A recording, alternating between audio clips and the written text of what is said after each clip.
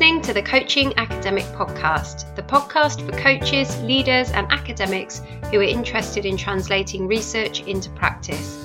Each episode, I discuss a brand new piece of cutting-edge research and translate the findings with suggestions of how you can incorporate the research into your practice. I'm your host, Dr. Rebecca J. Jones. Now, on with today's show. Welcome to today's episode of the Coaching Academic Podcast. I'm joined again today by my friend and colleague, Holly Andrews. Hi, Holly. Good morning, Rebecca. Hi. And today we're going to be talking about a paper by Jeremy Bailenson, which is all about Zoom fatigue. So something that I think is probably quite close to all of our hearts at the moment and over the last year. His paper's called Non-Verbal Overload, a theoretical argument for the causes of Zoom fatigue.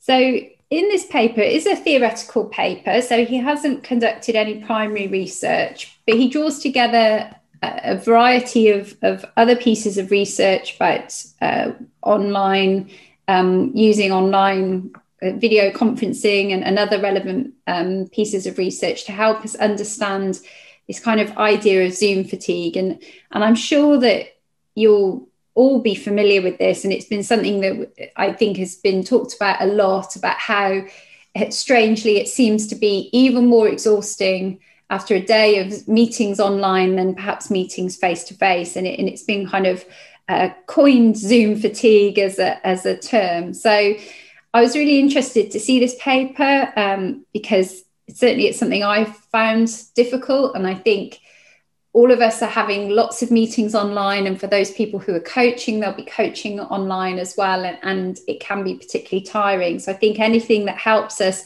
understand why it's tiring and then perhaps help us to cope with that can be really helpful. Is this something you found, Holly, in your work? Yeah, and I was really pleased to read this because actually I found myself feeling quite guilty because I'd come away from we've been teaching online, some teaching sessions, and be absolutely exhausted and think, oh God, I don't know if I can do anything else today. And thinking, but I haven't actually done anything. All I've just done is sat at my computer. I shouldn't be, feeling like this. I should be able to get on and do all my other tasks. So I feel less guilty after reading this. Actually, there is potentially a theoretical reason why I feel so tired after, participating in teaching and meetings online. Yeah, I completely agree. I've had the same experience. And I'm just going to quote this statistic here, which is just crazy and makes me really wish I'd bought shares in Zoom. But he says that Zoom jumped from around 10 million users in December 2019 to more than 300 million users 5 months later. So, I mean, it just goes, I guess we kind of knew that, but it just shows how drastic the shift in our way of working was in such a really short space of time. And I can't think of any other situation where globally everyone kind of experienced the same shift in a very condensed space that's had such a big impact on the way that we work. So it's good that the research is starting to have a look at these things as well. So he focuses on 4 possible explanations for Zoom fatigue. So these are excessive amounts of close-up eye gaze, cognitive load, increased self-evaluation from staring at a video of oneself, and constraints on physical mobility.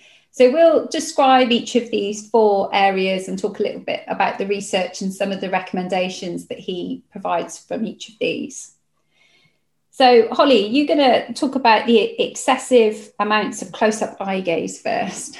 Yeah, this is one that I found really interesting, and I love the analogy that it makes. That effectively, if you're in a group meeting, you're presented with a number of people appearing as if they're staring directly at you. And quite often, if this is a work meeting, these are your colleagues. There might be people that you don't know particularly well, you don't have a particularly close relationship with. But the way that Zoom, and he uses Zoom as an example, basically, of all video conferencing, in kind of talks about it in the way that we talk about Googling. We're not necessarily talking about using Google, we're talking about searching online. And here, Zoom is just, Zoom fatigue is used for any kind of online meeting. But any online meeting generally presents everybody's faces staring at you, and he was looking at the size that people's faces are presented at on the screen, and how close you would have to be to those people in real life for their face to appear the same size as it does on the screen. And in his estimate, it was around about 50 centimeters. And if you think about that, it's really close to you. And this is where his analogy came in, that effectively, being on Zoom is like being in a lift with lots of people, which breaks all of our social norms of being close to strangers or close to people that we don't know particularly well. And now you're thrown into the mix that rather than looking at your phone or, fiddling with something on your coat or just looking down as you would do in a lift, you're now all staring at each other directly. And you're doing it for an hour, 2 hours, however long your Zoom meeting is for. And just think about how uncomfortable that situation would be.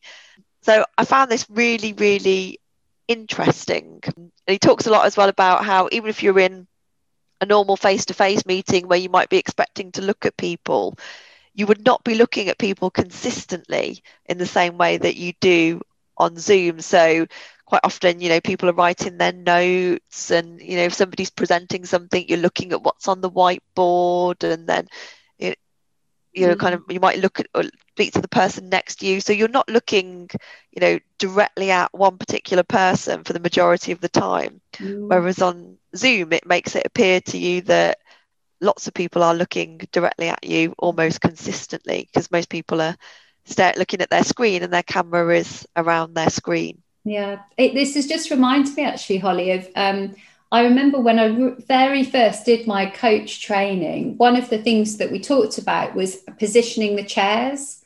And instead of positioning them directly opposite each other, it was better to slightly angle the chairs in a position so that you're not directly staring at each other. And I'd completely forgotten about that, actually. But yeah, of course, and then on a Zoom call, you're just taking that out of that's just all gone. And now not only are you just completely staring at each other, you're basically recreating sitting really, really close to that person and staring directly at them, which is weird, isn't it? You just wouldn't do that in a real life environment. No, you'd your knees would be nearly practically touching, wouldn't they, if you were 50 centimeters away from somebody sitting down. Rebecca and I, when we were talking about this paper, we were thinking what recommendations this paper suggests based on kind of two different scenarios, thinking about people as coaches having to coach online, and people, coaches having to coach people who are exhausted through their actual work routine. So whether you're coaching them online or in a COVID secure face-to-face setting, how do you help people cope with the exhaustion that they might be experiencing in their work life? And obviously one of the things that comes through here is that potentially using an external webcam might be quite helpful, so that you can position it so it's not directly above your screen. So you can be looking at whoever's on the screen, you can be typing or doing whatever you're doing, and you can choose when you look into the camera, so that when you kind of establish eye contact with someone, that could be quite helpful and reduce the amount of direct eye contact. But obviously, if you're receiving the eye contact, that only works if other people have got external cameras as well. You can switch off some incoming video on lots of platforms. I mean, I know about this because sometimes, as we're all finding at the moment, your connection sometimes isn't as great, and switching off the video helps. So I know certainly on things like Teams, you can switch off incoming video. So if you are in a large meeting with lots of people appearing as if they're looking at you, then it could be helpful to actually turn off the incoming video if actually you're finding that quite draining. And we talked about as well needing a balance in coaching, because if you're doing a meeting, then things like rapport aren't as important necessarily. So you can switch off people's videos, or you could all have an agreement that you all just switch off your video and you just use audio, whatever it might be. But Rebecca and I were thinking that in coaching that you probably need a balance. Yeah, I think so. Whenever I set up coaching online, I always send like an information sheet beforehand, which kind of helps someone prepare. And one of those things it talks about is making sure that the camera is set up properly, so that there's a clear, so that you can really see that person's face clearly. And even thinking about things like the lighting. So, because one of the things I find actually really draining is if I can't see the person's face clearly. And this links to the next point I'm going to talk about in a moment, which is about cognitive load, because you're having to work really hard to try and see how they're reacting and read their facial features. So I think in some contexts, it is important to have that kind of almost close-up view of the person's face. But it's about recognizing that will be draining for you, and then thinking about the balance perhaps across your day. So if you've got certain meetings or coaching sessions where you think, I really need to be able to see the person's face clearly, they need to see my face clearly, having the cameras on is important, then, do that.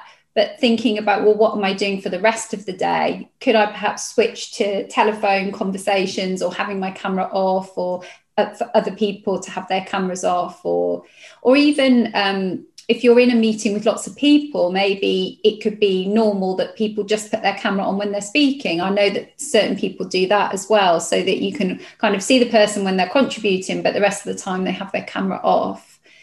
And I guess the problem is now a lot of the time we've just switched to this default of always having the camera on. And maybe this is just encouraging us to question whether that's always the right thing to do. And maybe there are some situations when you don't need it, and it might actually be easier or more effective if you don't have it on. Yeah, we talked about the potential, didn't we, of having parts of the coaching where you've got the camera on and parts where you might not. Or Rebecca, you mentioned about sharing your screen and having kind of a different focus rather than the video can be helpful. Yeah, exactly. So one of the points that the author highlights is that in a meeting, normally, as Holly mentioned as well already, you might be making notes, or you might look at a flip chart or the board or some slides. And we tend to do that less. I think it's just more kind of that constant eye contact. But one thing that I've done when I'm coaching is, if I want to share something with my client, whether that's, a tool that we're discussing, I've actually shared my screen, even if it's just kind of some typed up notes, because it just breaks it up a little bit. It gives us something else to look at for a little bit. We can read that together. I've still got the cameras on, but they're smaller, and our focus is shifted to the document. I don't think I would want to do that for the whole coaching session, but when I reflect back on the sessions where I've done that, weirdly they do feel slightly less tiring for whatever reason. I think it is just that shift of focus, having something to look at together rather than just staring deeply into each other's eyes constantly is it just helps a little bit. So yeah, I think that's another thing we can do. And certainly, in coaching, perhaps we don't think of doing that as much, but in my experience, it can actually be quite helpful. And remember as well, if you're feeling exhausted as the coach, your client will be as well. So it's equally draining for both parties. I think that is another good reason to think about ways that we can support each other to try and reduce that fatigue. Absolutely. Yeah. Okay, great. Well, the second area was this idea of cognitive load. And there are overlaps between the different areas, but cognitive load specifically looks at non-verbal communication and how we interpret that. So the author argues that non-verbal behaviour is simultaneously effortless and incredibly complex, but it's something that we do automatically all of the time. The problem is that when we're working on Zoom, the non-verbal behaviour remains really complex, but we actually have to work a lot harder to both send and receive those signals. And so he talks about this in a couple of different ways. So first of all, he talks about sending non-verbal cues to other people. So if you're speaking and you're sending those cues to others, when you're on Zoom, you almost have to exaggerate them. And this is probably something you're doing unconsciously anyway, but I can see we're on Zoom as we record this, and Holly is nodding to me as I'm talking, which is really nice because it's giving me that kind of positive feedback. But Holly's probably, whether she realizes it or not, is probably nodding in a much more kind of obvious way to make sure that I can really see and interpret that feedback, because I can only see her kind of head and shoulders. The other thing, which I definitely do, is he talks about the fact that on video conferences, we tend to speak louder. And he cites some research that compared face-to-face interaction with video conferences. And this demonstrated that people speak up to 15% louder when interacting on video.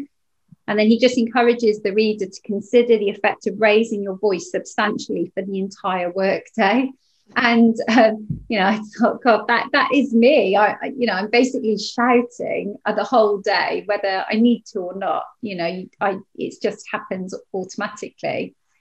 And something that he doesn't talk about here, but Holly and I were reflecting on, was whether you use a headset or not. So I don't tend to use a headset. I've got a separate microphone and speakers set up with my home kind of workstation.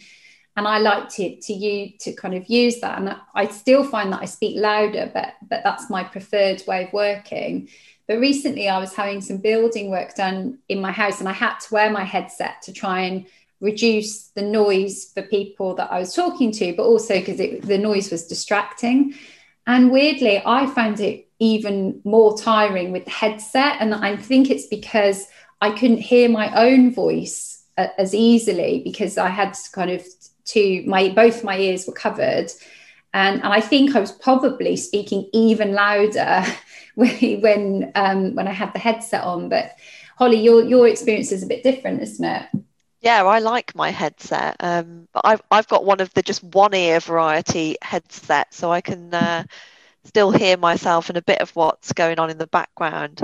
As I was saying to you, Rebecca, I've got quite a lot of, I live on a relatively busy road, so there's quite a lot of noise. I've got an elderly dog who likes to do a lot of snoring in the background. So actually for me, it's quite useful to be able to block out some of that and to know that it's not coming through in my audio. So probably that reduces the load slightly for me. Yeah. So this idea of cognitive load is quite complex, even in just thinking about how you, as a speaker, the cues that you're sending to other people.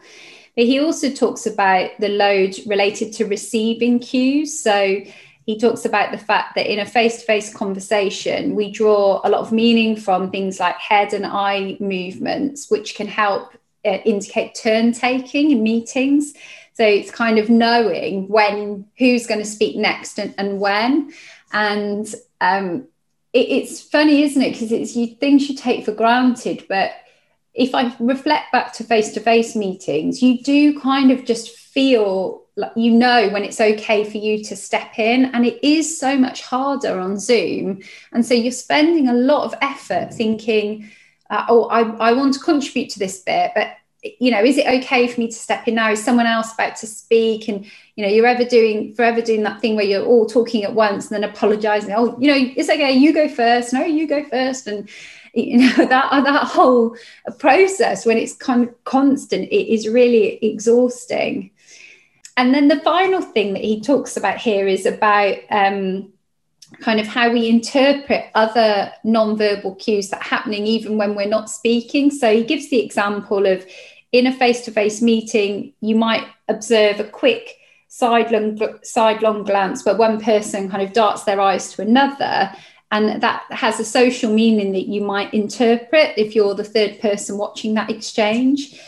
But in Zoom, that's really difficult, because even when you've got the gallery view so you can see everybody's faces, I might kind of look at someone in that meeting, but they don't know that I'm looking at them, and the third person wouldn't know who I'm looking at. But apart from anything, it's because on Zoom in particular, everybody's gallery view is different. So the order that the faces appear on my screen won't be the order that someone else that they appear on other screens. So, we don't really have those cues available to us. And then another thing that he did talk about is the fact that we have fewer cues available to us because we can only see people's face and perhaps their shoulders. And so, there's a lot of body language cues that are completely lost in a Zoom meeting that really help us to understand how people are reacting to us and really kind of help us interpret the things that they're saying. And you had a good example of this, Holly, didn't you, about how those cues can be helpful, particularly in coaching, and we might lose out on that a little bit. Yeah, I think this is really difficult for coaching, because some of the most kind of powerful moments of insight in coaching that I've experienced have come through kind of reflecting back to someone on their body language.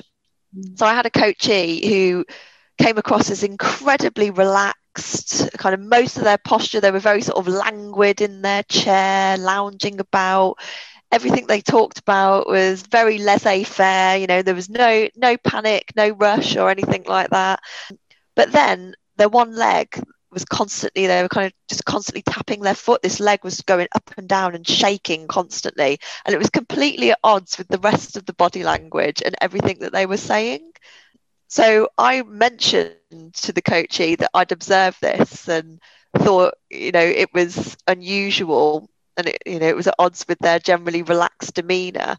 And yeah, they burst into tears and started to talk about experiencing real anxiety and social anxiety, and yeah, that's suddenly where we actually really got a shift in this coaching relationship and really moved this particular coachee forward. And yeah, if we'd have been online, I would never have seen what was going on under the desk, because we don't, do we? So for me, I think whilst online coaching is great, and it's enabled lots of coaches to carry on with their business and keep supporting their coachees, I do think there is value in actually being in the same physical space as somebody to see and feel all of that. Yeah, absolutely. And I suppose in terms of recommendations, when we think about cognitive load, I mean, one of the things we can do is to think about, the example that we gave about the headset and, which is your preferred way of working. Do you prefer a headset? Is it worth investing in a separate microphone, or, checking which you prefer in that way? And just, I suppose for me as well, it's just having the awareness that this is one of the reasons why I'm feeling a bit tired, and that's normal. And again, it's accounting for that in the day, so that we're not just going straight from one meeting to another with no break, because it is going to have an impact on you and your ability to work effectively. Yeah, absolutely. So we've talked quite a bit about looking at other people. One of the other things the author draws our attention to is looking at ourselves all day, because what most of these video conferencing platforms do is provide us with a view of our own camera. I mean, very sensibly, very logical. You can kind of tell what's, are you centered? Can people see you clearly? Has your connection dropped out? Is anything disastrous going on in the background that you need to pay attention to? But it gives the exact, the equivalent of, if you were at work, let's imagine you're doing Zoom meetings most of your day at the moment. This is the equivalent of somebody following you around all day at work, holding a mirror up to you in every meeting that you go to, which seems ridiculous, but that's what we're experiencing at the moment. And he draws attention to the fact that actually research, it hasn't been done online, but research has been done onto looking in mirrors. And research has found that looking in a mirror prompts people to self-evaluate. And then that self-evaluation is linked to feeling negative affect. And this relationship is particularly strong in women. So it can actually cause us to feel quite negatively seeing ourselves all day. Yeah. Yeah, I think the flip side of that, though, is the idea that engaging in self-evaluation, that other evidence does indicate that it also leads to more pro-social behaviour. So although you might feel worse, your behaviour, you're actually engaging in more pro-social behaviour. So there are positive side to being able to see yourself, and we were thinking that in a coaching context, kind of engaging in self-evaluation, so having that reflective thought about how you're working is probably quite a good thing for both the client and the coach. So in that sense, perhaps having the kind of being able to see yourself in a way is going to provide some unconscious cues to your way of thinking that could be quite beneficial. But again, it's just thinking about the balance. So, you may or may not know this, but on Zoom, you can actually hide your video. So you can just click on the three little dots and it says hide self-view. But the default is to put the video on. And actually, this author suggests that a really simple thing that Zoom could do is switch the default. So the default is video off. And then, you have to physically put your video on. And I was thinking, because I have tried with sometimes switching my video off, because I really hate having to see myself all the time constantly. But one of the things I did find myself then getting a bit paranoid about, what was everybody else seeing? Was there something weird going on behind me, or did I have something in my teeth, or was the camera still centered? So I tend now to leave it on. But one thing I was thinking is you could, again, think about when you have your video on. So if I was perhaps coaching someone, I would possibly keep my video on. But if I was having a meeting with someone I work with regularly, like say, Holly and I were having a meeting, that would be an ideal situation where I'd switch my meeting off, because even if there's something weird going on behind me, it's not, Holly would just say, hey, behind you there's something. It's less of a kind of high stakes situation, because we've worked together for a long time and we feel more comfortable together. So that could be, again, just thinking about the particular meeting, what information do you need available, and tailoring the technology to meet your needs. And I think that's something we perhaps don't do, but actually the evidence is suggesting if we did do that, it might help us feel slightly less exhausted by the end of the day. Yeah, I think as a coach as well, just being aware of the effect that the self-view can have. So, for example, if you've got a coachee that is already really self-aware and perhaps is struggling with negative affect at the moment, and you're trying to, facilitate them moving to a more positive place, then for them, hiding that self-view might be actually more beneficial. Whereas if you're trying to work on self-awareness with someone, keeping that self-view up could be helpful in that scenario. Yeah, definitely. So the last area that he talks about is reduced mobility. And reading this bit, I learned a new word. So the author talks about the fact that, obviously we've got a camera that shows the field of view, and close up to the camera, the field of view is small, while further away from the camera, the area is larger. And this conical shape where the camera sees is apparently called a frustrum.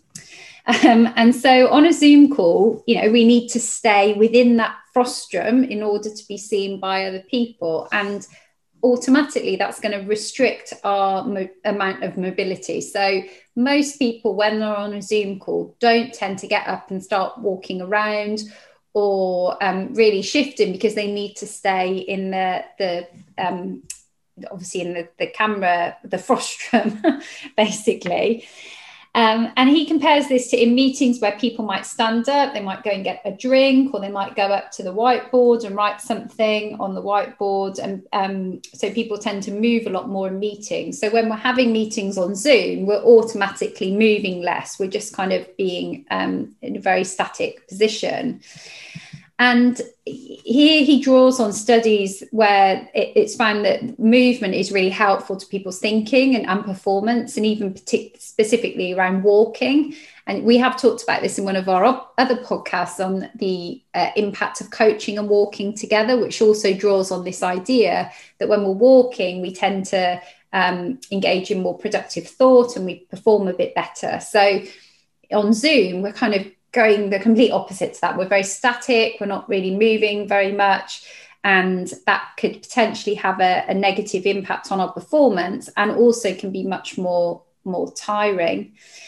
So, I guess one of the recommendations here is, again, just thinking about you can stand up. Of course, we could all stand up. We just don't tend to do it. And it might be that if you're in a meeting, if you don't have to have your camera on, switching the camera off and getting up and stretching your legs and moving around your office, especially if you've got a speaker or a Bluetooth headset, so you're not restricted, because that's another thing he doesn't talk about here. But if you've got a headset that's plugged in, then even if you did want to stand up, you might be really constrained. So not having something that can enable you to move around, switching the camera off and just getting up and walking around might be productive. But the other thing, it's again just thinking about, is a Zoom call or a video conference call with a camera always necessary? If you're having a one-to-one meeting, think about using a telephone and just going out and having a walk or move, or having a conversation while moving can be really productive and help minimize Zoom fatigue by actually shifting those meetings that you don't have to have with the camera restricted in your office and shifting them to a different format. And again, it's just questioning, it's easy for us to just default to the same for every single meeting and situation we've got, and it's about being a bit more mindful about deciding when to use the different types of technology that we've got available to us.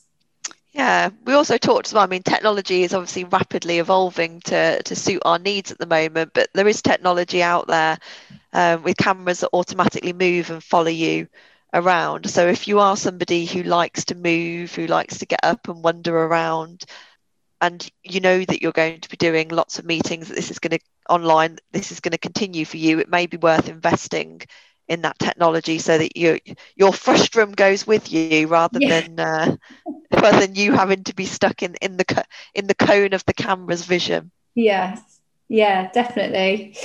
And one of the other final points that the author makes, which I think is a really valid point, is that potentially another driver of Zoom fatigue is the simple fact that we're now taking a lot more meetings on Zoom than we normally would do face to face, because of the convenience. We can do the meetings back to back. We've got no commute, even if it's commuting from one office and walking to a different meeting room. All of that's gone. It's just a click of a button and your next meeting starts. And so the tendency then is to book in many, many more meetings than we would have ever done before. And of course, that's going to be a lot more tiring. And so we would really recommend that you think about the number of meetings you're booking in a day, particularly in the number of coaching sessions. Just because you could do however many coaching sessions or meetings in a day doesn't necessarily mean that you should do that, either for yourself or the other people that you're on the call with. Yeah, because as you get more exhausted, the quality of your coaching that you're able to provide is going to reduce. And if you think about certainly that cognitive load element that Rebecca was talking about, where it's really effortful to kind of manage your own non-verbal cues and interpret other people's, if you're already tired, that's going to become incredibly difficult. You're going to start making mistakes. It's going to impact on your ability to deal with your other tasks, so actually manage the coaching session. You might really negatively impact upon the quality of your coaching and your relationship with your coachees. Yeah, great. So this was a really interesting paper, and I think it started to highlight some of these new things that we've got to consider now that our way of working has shifted, and certainly I anticipate that even when we go back to working face to face, we will still continue to use online video conferencing for meetings. So I think the more we can learn about how to make that work for us and minimize this idea of fatigue, the better it's going to be.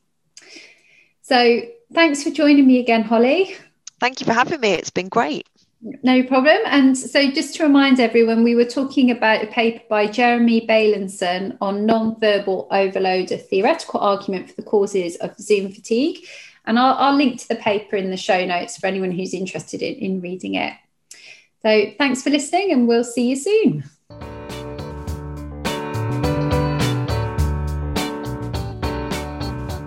Thanks for listening to the Coaching Academic Podcast. If you're interested in reading my research, sponsoring the show, or in hiring me as a researcher, coach, or speaker, check out my website www.rebeccajjones.co.uk. If you like the show, don't forget to leave a review in iTunes and subscribe so you never miss an episode. If you have a question you'd like me to answer in a future show, then please get in touch via my website. Finally, you can connect with me on Twitter at coach_research. Thanks for listening.